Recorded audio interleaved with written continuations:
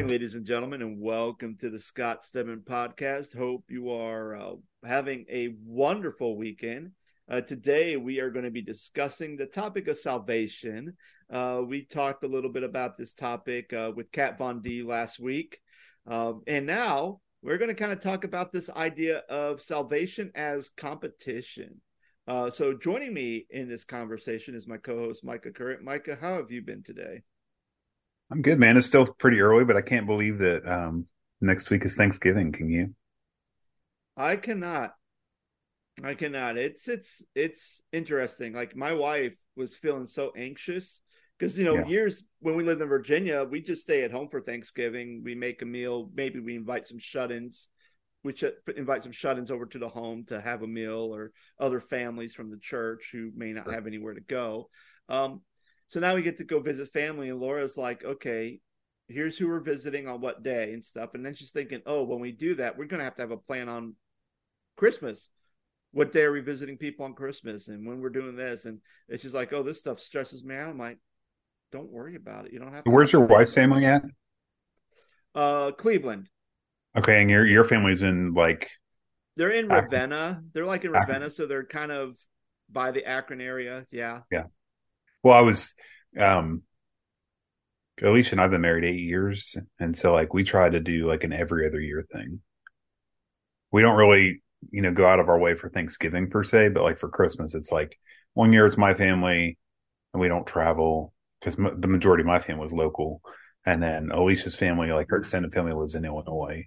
So Mm. like we usually take a drive over there. And then like with her work situation, Alicia's work situation, she has to work a lot during Christmas, like not Christmas Day per se, but like the week of Christmas and week of New Year's, because Miami offers a like what's called a J term or a winter term. Hmm.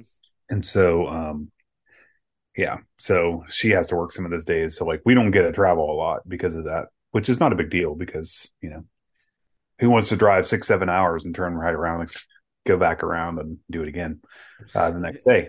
So, Yeah. but it's good for you guys because I mean, like you're not super far away now. Yeah, it's 45 minutes, and I think like even it's hard because we have three families we have to deal with: my family, Laura's mom, Laura's dad. Yeah. Um, but then I think once Peter and Lizzie came into the picture, it was like, well, everyone wants to see the grandkids, so now in some ways it's nice because it's a 45-minute drive, so everyone gets it. Where like in your case, Illinois, that's kind of a you have a huge long drive, so it's like, okay, we're in a different state now, so you can't really go, okay, we're going to Illinois, now we're going to Nebraska, now we're going here all in the same week. Like Well, that's just a lot. Alicia's brother lives in Southern Georgia, but Mm. like Alicia's brother's wife, so my sister-in-law, Mindy, her family all lives in the same area. Like we're talking like 5-10 minutes from everybody. So like they've got it made there. So like, but they try to do the same thing we do, go every other year, and then we try to go the same year that they go so that we get to see them. But they're driving from Georgia to Illinois, which is like, I don't know, 12 hours, something like that. Yeah. And they got 3 kids. Yeah, absolutely. So Goodness. All right. So, yeah, so stories gone wild, and Micah, I know you have a good one today. I don't want to say it's a good one. I just think it's kind of funny. So Scott and I record on Mondays usually, right? And then last week, did we record Monday last week or did we record a different day? We did record Recorded Monday last Monday. week. We Yeah. did. Mhm. And then Friday is usually when you drop episodes, Friday around noon.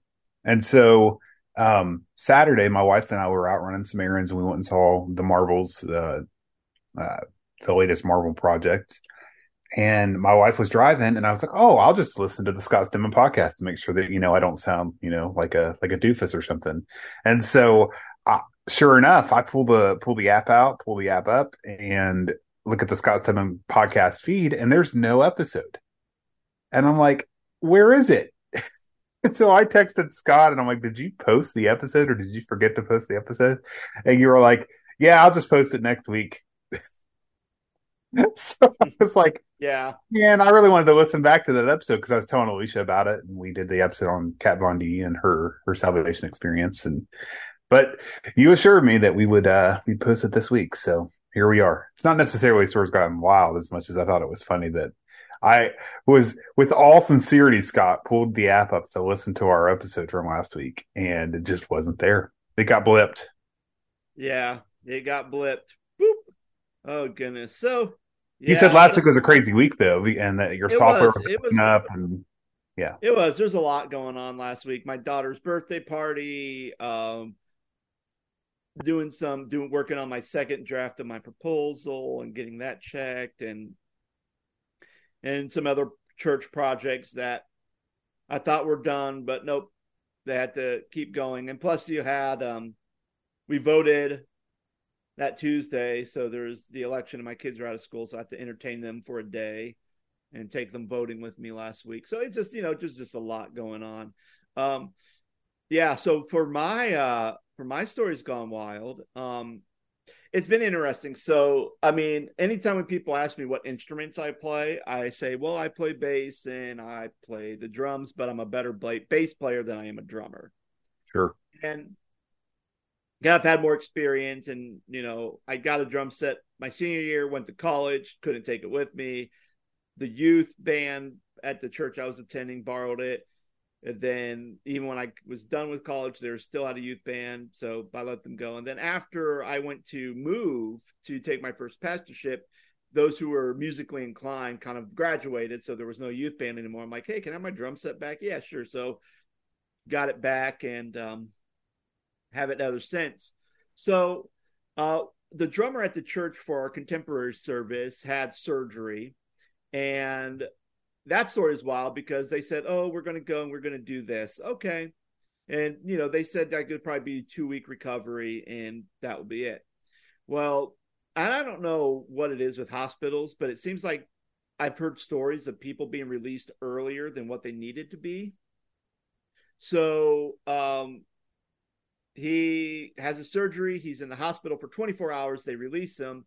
And literally the next day, he's back in the ER because he's starting to have infection. Mm.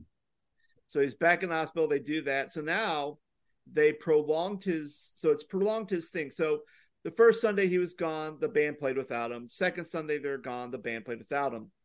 The third Sunday, on Wednesday, before the third Sunday, I get a text from the worship leader saying, hey, can you play drums? I said, yeah, just let me know what songs you're playing. Because a lot of times when I've had to fill in, it's literally Sunday morning. Hey, Scott, the drummer's not coming in. Can you play? And it's like, I don't know what songs are playing. I haven't even practiced. Like, I'm not comfortable with it, but I do it. And occasionally you can tell, like, I'm just like, I don't know what the heck I'm doing or what this song is. So I got that, played the drums last Sunday or 2 Sundays ago. It was fine. So then at this week, I get a text from the worship leader. Hey, Scott, can you play again? I'm like, yeah, sure. So gave me the song list. So I'm like, okay. So I'm listening to the songs. I haven't even played yet. Just listening to the songs. I haven't practiced.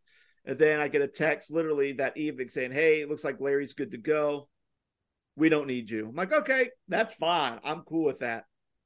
So we do that, and then finally Saturday evening, I get a text. Hey, Larry's had a setback with his health. Can you play? Like right before I'm about to go to bed. So literally Sunday, I get up and I just start banging on the drums. Like at the church, it's like banging, listening to songs, trying to figure something out real quick to play. And then I go and I play. And I just thought that was just wild, just kind of like, oh, I don't want to be the guy who just jumps in on the drum set, especially since I'm not very confident in my drumming skills. The fact that every time they keep relying on me to beat, I'm like, oh my gosh.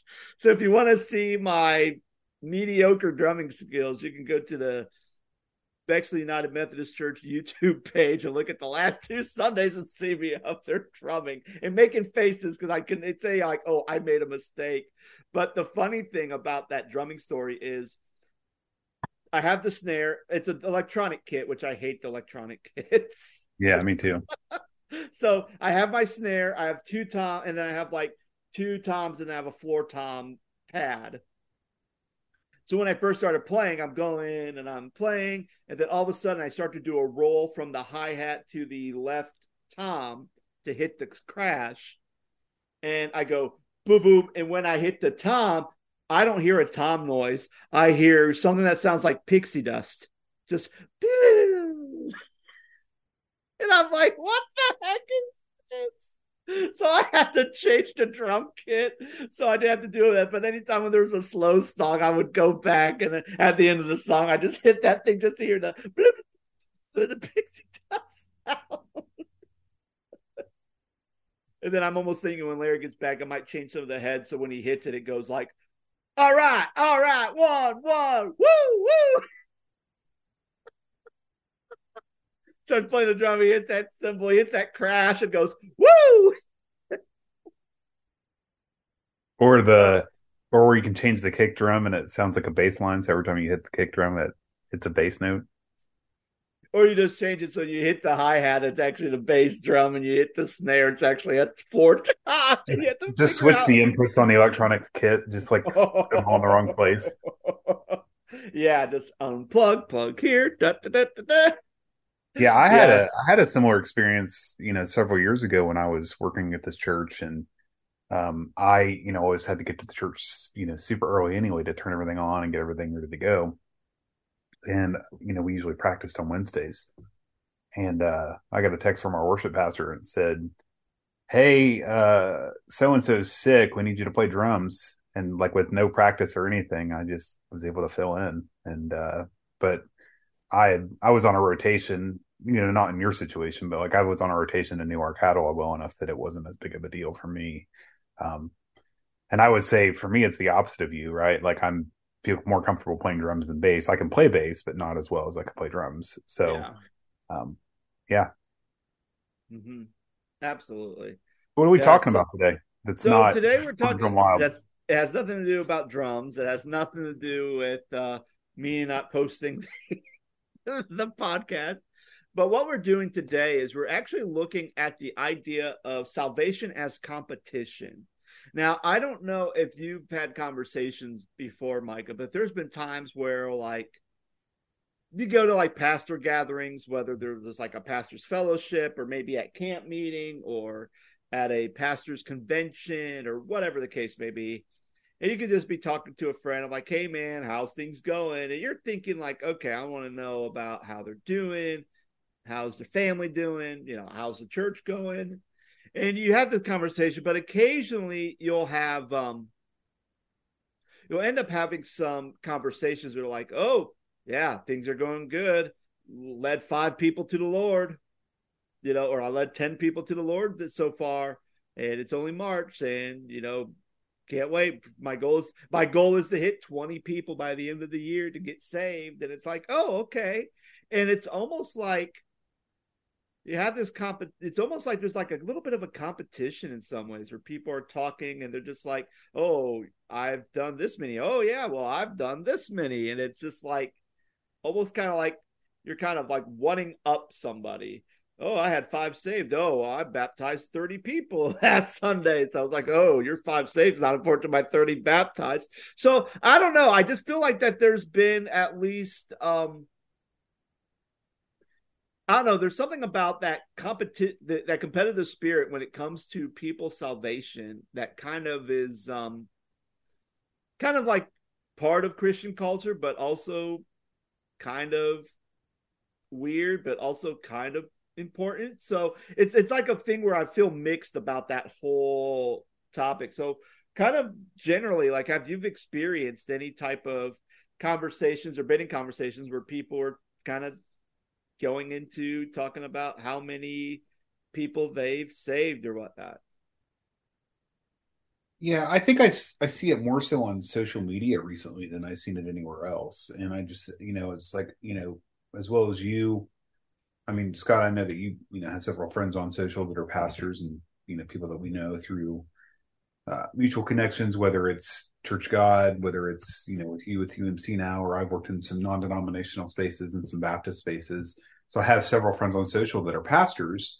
And so, it's not uncommon on Sunday morning or Sunday afternoon or Sunday evening, rather, to scroll through like Facebook, for example, and say, Pastor Joe Smith from First Baptist Church in, Arkansas, posts on his Facebook page and for the listeners, that's a completely made up name and a completely made up church. But like, we led 15 people to the Lord and they all decided to get baptized today.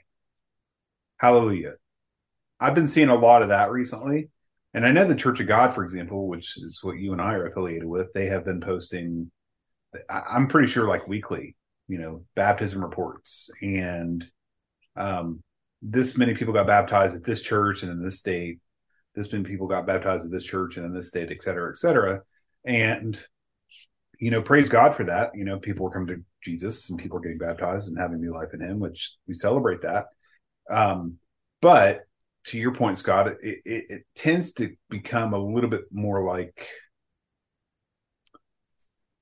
look at what I did kind of thing versus, I don't know. Is there a legitimacy and a really heartfelt, pool to make you feel that, there's like a genuineness to that, if that makes sense. Yeah. And it's actually been very interesting because I think this topic has kind of came up with some of my work I've done with CSRM when I've been editing their podcasts, or occasionally I'll sit in and have conversations and with them, especially with some of the books that they're producing and putting out for the sports and recreational minister, which I didn't know that was a thing until I started working for them. But they always talk about the idea of salvation, and we're very big into counting the numbers of people who have been saved, counting the numbers of people who have been baptized. But yet we don't really get to a point where we talk about the number of people that we're discipling. And I think in a church setting, it may be different because, in a church setting, you're with people, people. When you lead someone to the Lord, you have that personal relationship with that person. You have that personal connection. So as a minister, you're doing that with your people. But let's say you go to like a Passion 2024, or you go to like a big conference, or you go to like a big like sporting event where they have like church night and an athlete talks about their faith in Jesus and gives an invitation for people to come to the Lord. And it's like, okay, if you accept Jesus, raise your hand. And they raise their hands, and you can count like, okay, like in this stadium of 10,000 people, 800 of them gave their lives to Christ, and everyone cheers, and it's great. And then it's like, okay, who's following up with these people now? Right. So you raise your hand because you do that, and it's like, yay, yay, yay, and stuff. But then you get to that point where it's like, okay, then like that person's like, oh yeah, I was at this event and I preached and I led 800 people to the Lord. I'm like, oh, okay. But did you? Like, I mean, I'm not trying to be cynical, but it's like, because I think of my definition, if you're leading people to the Lord, you're not just saying, okay, here, there's Jesus, go follow him. It's like, here, I'm walking with you because I'm on this journey to follow Jesus. So let me walk with you. Let me disciple you. So then that way you can kind of split off and you can kind of go minister to someone and disciple someone else. We're make disciples who make disciples. So I feel like when it comes to numbers, and almost like this kind of like low-key bragging about the numbers of how many people you've saved or how many people you've baptized, I almost feel like, even though it's important that, hey, you're leading people to the Lord, that's great, but it's almost like the person who led 10 people this year to Jesus has some type of superiority over the one person who led that one person to Christ and even discipled them so that they become a stronger Christian in their faith. Yeah. Yes. Yes. No, I was just thinking like too, like, to take it kind of a step further, like you see these mega churches, right? And, I'm not going to call any of them out, but it's just like you have this room packed full of people on Sundays, multiple services, tens of thousands of people, but the gospel message, like, how is the salvation experience even being had, right? And then you have these small churches where it's like, we're going to talk about Joseph today and how his brothers, betrayed him in the book of Genesis. But yet at the end of every message, we share the gospel. And then it's like, well, if you want to bow your heads, close your eyes. If you want to accept Jesus, raise your hand or come to the altar and pray. We'll lead you to the Lord. And then there's this whole like, oh, well, we led 12 people to the Lord today. Okay. And then those people don't come back to church after that. And it's like, well, your church isn't growing. Like, and I know that's kind of a separate topic, but it's like, it's, if you're leading people to Jesus, are you truly leading people to Jesus and explaining that and cultivating that community with people? You know, th- that's assimilation, right? Like what next steps, right? Where do you go from there? But in respect to your point about bragging and things like that, it's like, what's the point of that? Right? Like if, to my point, if you're leading people to Jesus and, they're having their salvation experience, then what? Right? Like, I think the bragging to me should, I don't think bragging is a thing at all that should be happening in the church, but like the idea that you can,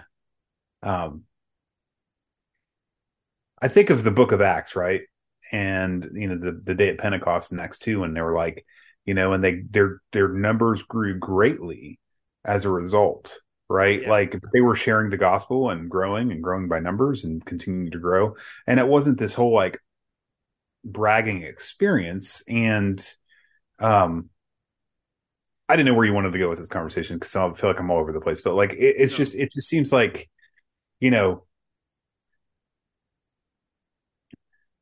can that be a cop out for your churches not being healthy or not growing?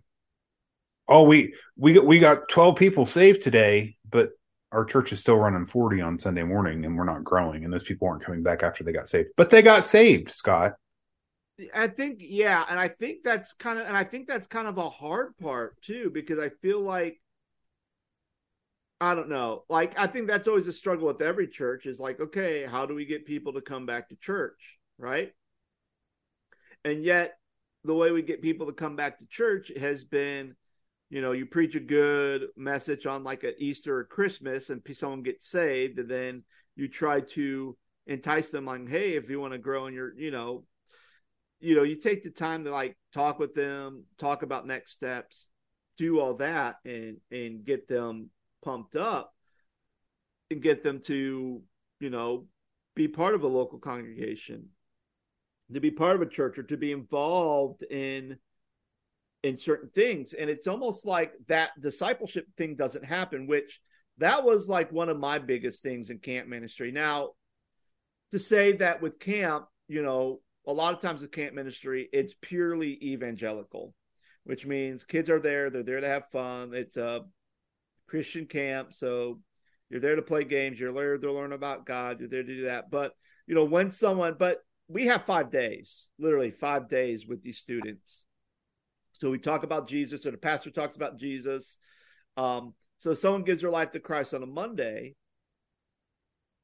or even if they give their life to Christ on a Friday, the final day, then you're kind of at that point where it's like, okay, well, how do we disciple these kids? And the idea is we basically let the church know, hey, here's how many kids you send to camp. Here's how many people who've made their decisions to follow Christ. It really it's up to the pastor, the youth pastor, the children's pastor, or lay leaders to do the discipling. And yet what we found out over the years is sometimes these kids who gave their life to the Lord would come back next summer, coming down to the altar, want to give their lives to Christ because they're still dealing and struggling with the same stuff. And the question I asked is, well, didn't, and I sometimes, one time I point blank asked the kid, I'm like, well, has your church done anything? Has your church, like, especially when this was the third time the kid's coming down in 3 summers, giving his life to the Lord for the third time, saying, because I struggle with this. I'm like, oh, does anyone in your church know about this? Has your Well, do pastor they even talked to you have a about it? church? Do they have a home church, or do they Well, just come with a friend to go to camp?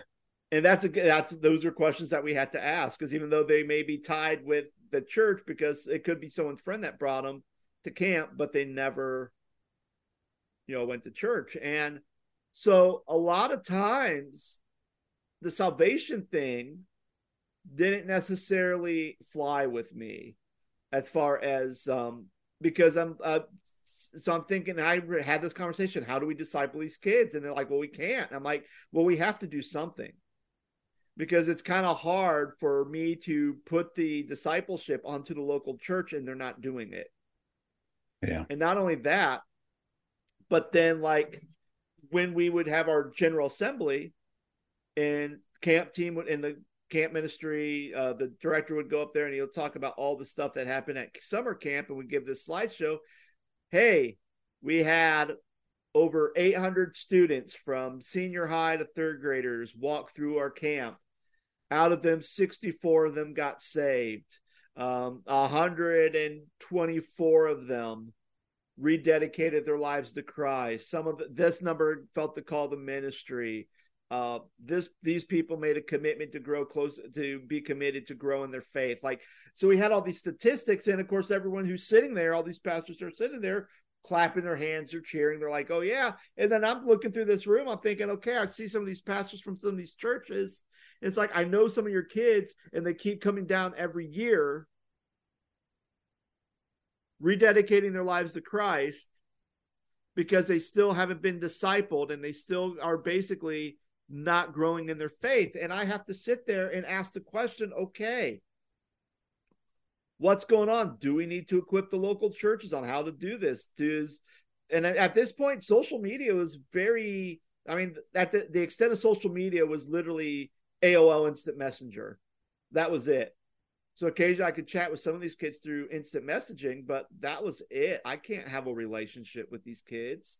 Or I write them, or they write me and I write them back through sending stuff through the mail. But other than that, like, that was hard. And I think,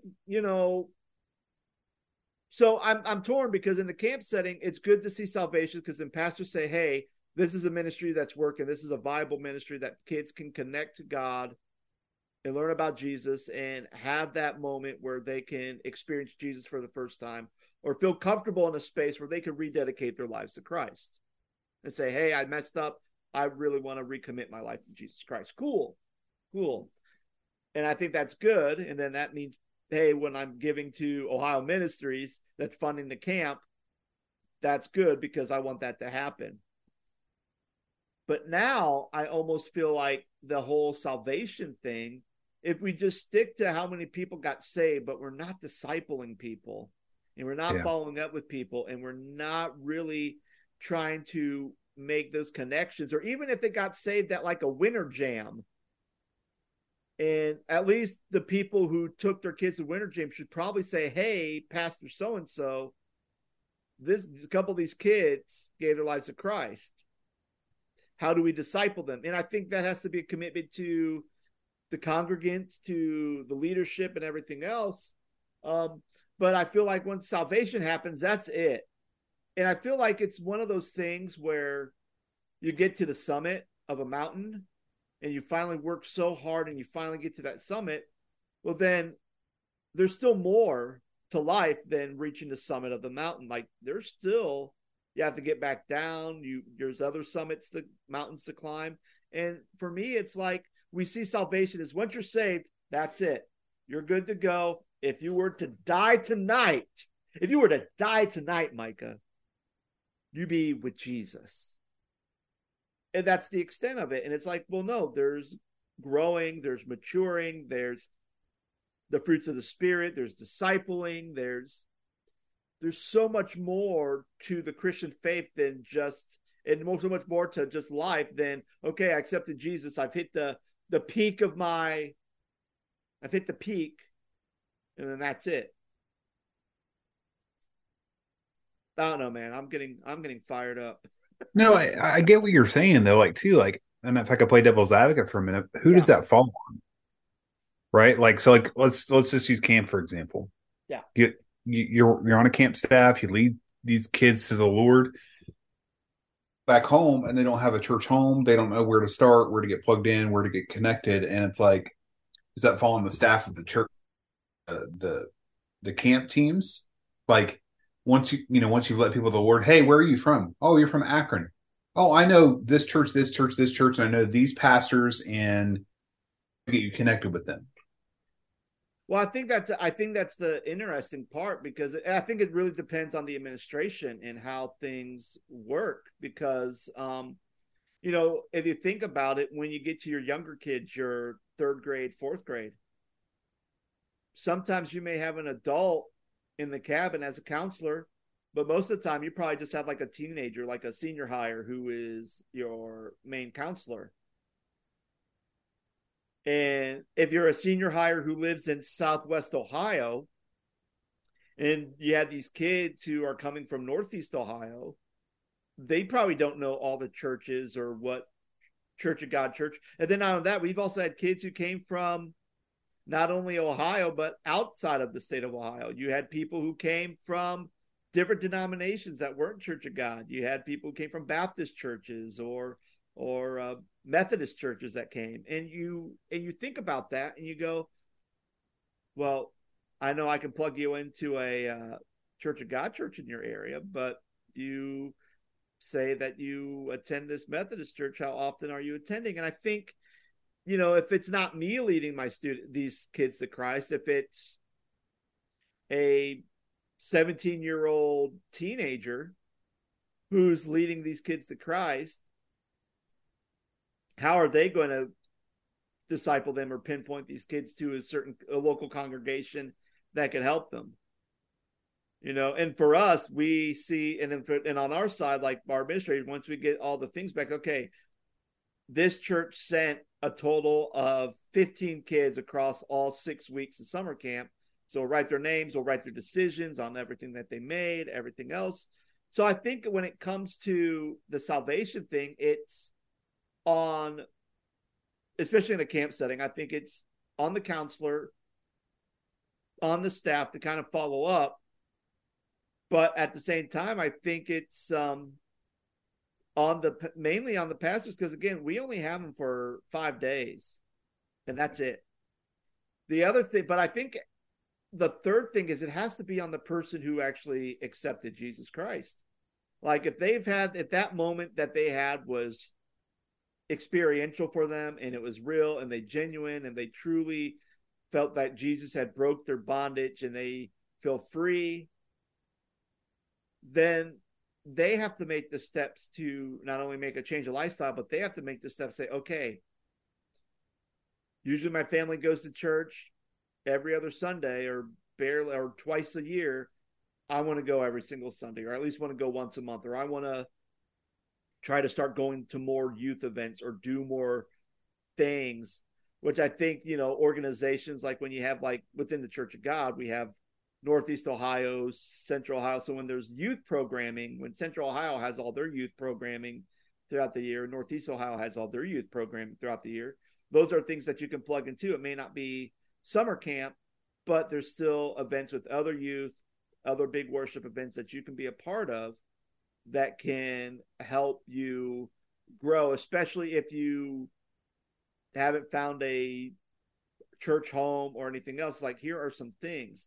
But I think there has to be a lot of uniformity and a lot of communication. And when you have, and especially when you have too many micro organizations inside of a bigger organization, communication always gets dropped somewhere. Yeah. And the ball gets dropped. And if you drop the ball, then sometimes that could mean that a kid may not be being discipled because the camps didn't send something to the local churches or to the different districts saying, hey, here's stuff that you need to know. I don't know. I think it's just very complex, but especially in a local church thing, and going back to kind of like the pastor's bragging about how they led 15 people to the Lord. I mean, I'd ask, okay, how many of those 15 people are coming to church regularly? How many of those people are coming to your Bible studies? How many people came up to you and said, hey, I want to do a Bible study, I want to do this ministry for the church, or they want to do this service project? Yeah. How many of them have come up to you and said, hey, I have a coworker who's struggling with something, how can I, what can you show me in the Bible of some passages that can help them and help me, and what words of wisdom can you teach me so I can lead them to Christ? Yeah, I think too on the opposite end of that, you were talking about, you know, maybe their family doesn't go to church. What if their family doesn't go to church at all, and then they go to church camp, they get, led to the Lord, but then they get home and they don't have that life. They're not raised in church. They're not, in that community. So how do they do that, right? Especially at a young age. Mm-hmm. It's a very complex and complicated situation, and I think we've kind of, you know, diverted from the main, I guess, topic, but like it's just, it goes back to like, okay, if those people have been led to the Lord, great, but beyond that, right? And then, besides, hey, I'm going to post on Facebook that, I led 27 people to Jesus today and we baptized 13. Well, what's next? Like, are you doing next steps? Are you doing connection groups? Are you doing small groups with them? Are you, plugging them into different areas of the church, whether they're youth or young adults or, senior adults or, drug addict, like if they've had problems with drugs and alcohol, and like maybe you have a rehab group that meets. It's a small group. Yeah. Where are you plugging those folks in? And it's great that you're leading people to Jesus, but beyond that, what are you doing? And I think is that the point you're trying to make with all this? Like, what's the next thing that you're doing with these folks? Like, it just seems kind of counterproductive to brag about those things when that's all you're doing, and then there's nothing beyond that, and empty on Sundays. Yeah, and I think that's the big point. I think that we live in a state now where church attendance has been dropping rapidly. And that's not just like within local churches. This is just like across the board, like average church attendance has been dropping on average. And even though you may have people who may have left your church to go to a mega church, still, those aren't the people I'm concerned about. I'm concerned about the people who are either left the church and not come back, or people who occasionally flounder within the church system. And I think the idea that goes to my head most of the time is, if we're getting back to the idea of salvation, I think that's the wrong approach, because I think that most of the people who are probably not going to your church, I guess in their mind, are already saved. And I guess that's another topic for another day, talking about the term salvation and what that means, and the different camps of salvation, whether once you're saved, you're always saved, or you can backslide, or whatever the case may be. Like that whole soteriology, if that's what we're always focused on, then when you have people who are starting to come back to church, and then you want to continue to get these people who had just entered your church to be saved, and they're thinking, we're already saved, we want to have discipleship, we want to have community, we want to still find a place where we belong, that we can serve, and all we're hearing is, you got to get saved, you got to get saved, you got to get saved, then it's almost like the point is that maybe the evangelical push to try to get everybody saved, or to have an altar call every single Sunday, may not necessarily be the best method anymore. I think what the best method is having people build those relationships, whether it's the pastor, whether it's staff, or whether it's just people within your congregation. A new family comes in, you're talking with them, you're encouraging them, you're getting to know them, you set up play dates, because you both have kids of similar age, so you set up play dates and you sit and you talk and you're doing life with them, and then you may find out, oh, these people are not saved, then you can have the opportunity to lead them to Christ. Or, oh, they are saved, they just need to find a community. And I think in that way, you don't have to make a big spectacle of people crying, running down to the altars to give their life to Christ. And then you say, hey, 5 people at my church were led to Jesus, this morning. It's like, well, you can still do that by having one-on-one conversation and making the effort to have a relationship with people.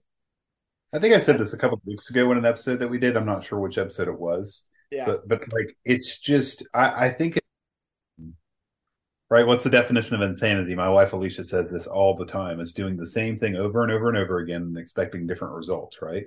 Yeah. Like I feel like the evangelical it blows my mind that in 2023 we just expect salvation experience within the 4 walls of the church at an altar, right? When a salvation experience can happen over Thanksgiving dinner, a salvation experience can happen in your living room. A salvation experience can happen in Target's parking lot, or at Best Buy, or at a coffee shop, or at a university. Like, it doesn't have to be at an altar of prayer, and it doesn't have to be within the 4 walls of the church. And I think that, like, just for whatever reason, we just have it ingrained in our skulls, in our brain, that that's how salvation has to happen. And it's just mind blowing to me that people expect that to happen. And I believe it's a generational thing, but like it's very frustrating. It's like, well, those numbers would be through the roof, salvation experiences, right? If we included things like the ones I just listed, or the places that I just listed that you could experience Jesus and outside the 4 walls of the church, right? Like it's very like, it's confusing and disheartening to me to sit back and think like, wow, you can only in a church. Well, no. Like, look at the ministry of Jesus and look at the gospel. Jesus traveled all over the place and shared the gospel with people. It wasn't in a church. Yeah. And I think I go back to like Matthew 18, where the disciples asked Jesus, well, who's the greatest? Who's the greatest in the kingdom of heaven? And Jesus didn't say, oh, the greatest in heaven is the person who had the most salvations ever. I mean, if that was the case, Billy Graham, you're the greatest in heaven, right? Most salvations. Promise keepers. Promise keepers. Those who led promise keepers. You're the greatest in heaven. The mega I think we're churches, dating ourselves now talking about promise keepers. Mega churches. Stephen Furtick. Joel Osteen. You guys, you're the greatest in heaven. Kenneth Copeland, not so much. But Jesus didn't say that. He said, he called a little child and he said, I tell you the truth, unless you change and become like the little children, you will never enter the kingdom of heaven. And I think that's the thing. When you think about a child's not bragging. I mean, if my kids get excited, they'll get excited about something. Like Peter got excited that he beat Mario Wonder in 3 days. Okay, cool. But he's not claiming that, hey, I beat Mario Wonder. I'm the best at Mario Wonder. I'm the best there ever is. Like, he's not making a big deal about it. Sometimes I see my kids do something that's very kind and generous, and they're helping out. Like at my daughter's birthday, Peter was helping some of the kids. He was kind of teaching them, like, oh, hey, here's this. Or there's a couple, like, there's 2 boys there. All of them were girls, and there's 2 boys there. And Peter says, hey, here's this football. Let's go play football. So they ran down the hallway playing football in the church, running down the hallways, hoping they don't break the stained glass windows right there. But, and I mean, that's the thing. He didn't go like, oh, yeah, look at me. I was playing with like these 2 boys and I made sure that they had fun at the party. Look at me. Like, nothing. They just do things, and they don't care about the act, the praise or the accomplishments or anything else. They just do it because they're kids and they want to have fun and they want to do things. And I think if we're disciples, yeah, should we be leading people to Christ? Yeah. But for me, it's not just something me leading someone to Christ. It's me making sure that kids know what it means to be a Christian and what one looks like and how one lives and how one acts. And I think that's probably the better lesson than anything else. So, with that being said, like that's pretty much it. So, friends, if you're listening to it, it's like maybe you're in that same spot. Maybe you struggle with it too. Like, oh, it's important that we lead people to Christ, but I don't kind of like the whole, hey, look how many I got saved today. Like maybe you're kind of like, maybe that competition thing needs to kind of get out the window and just really love people. Let's lead people to the Lord and let's disciple them, and let's not make a big old stink about not. And if we're going to make a big stink, let's make a big stink about those who actually made that commitment to follow Christ, not the person who eventually led them to Christ, because I think back to the Apostle Paul, Apollo watered, I planted the seed, Apollo watered, but God made things grow. Like, there's a progression that happens, and sometimes it's not just one person that leads people to Christ, it's multiple people span throughout time that have kind of helped usher someone to have that moment to finally connect with Jesus in a very powerful and personal way. So, friends, that's it for us. Thank you so much for listening, and we hope you have a wonderful day. Take care.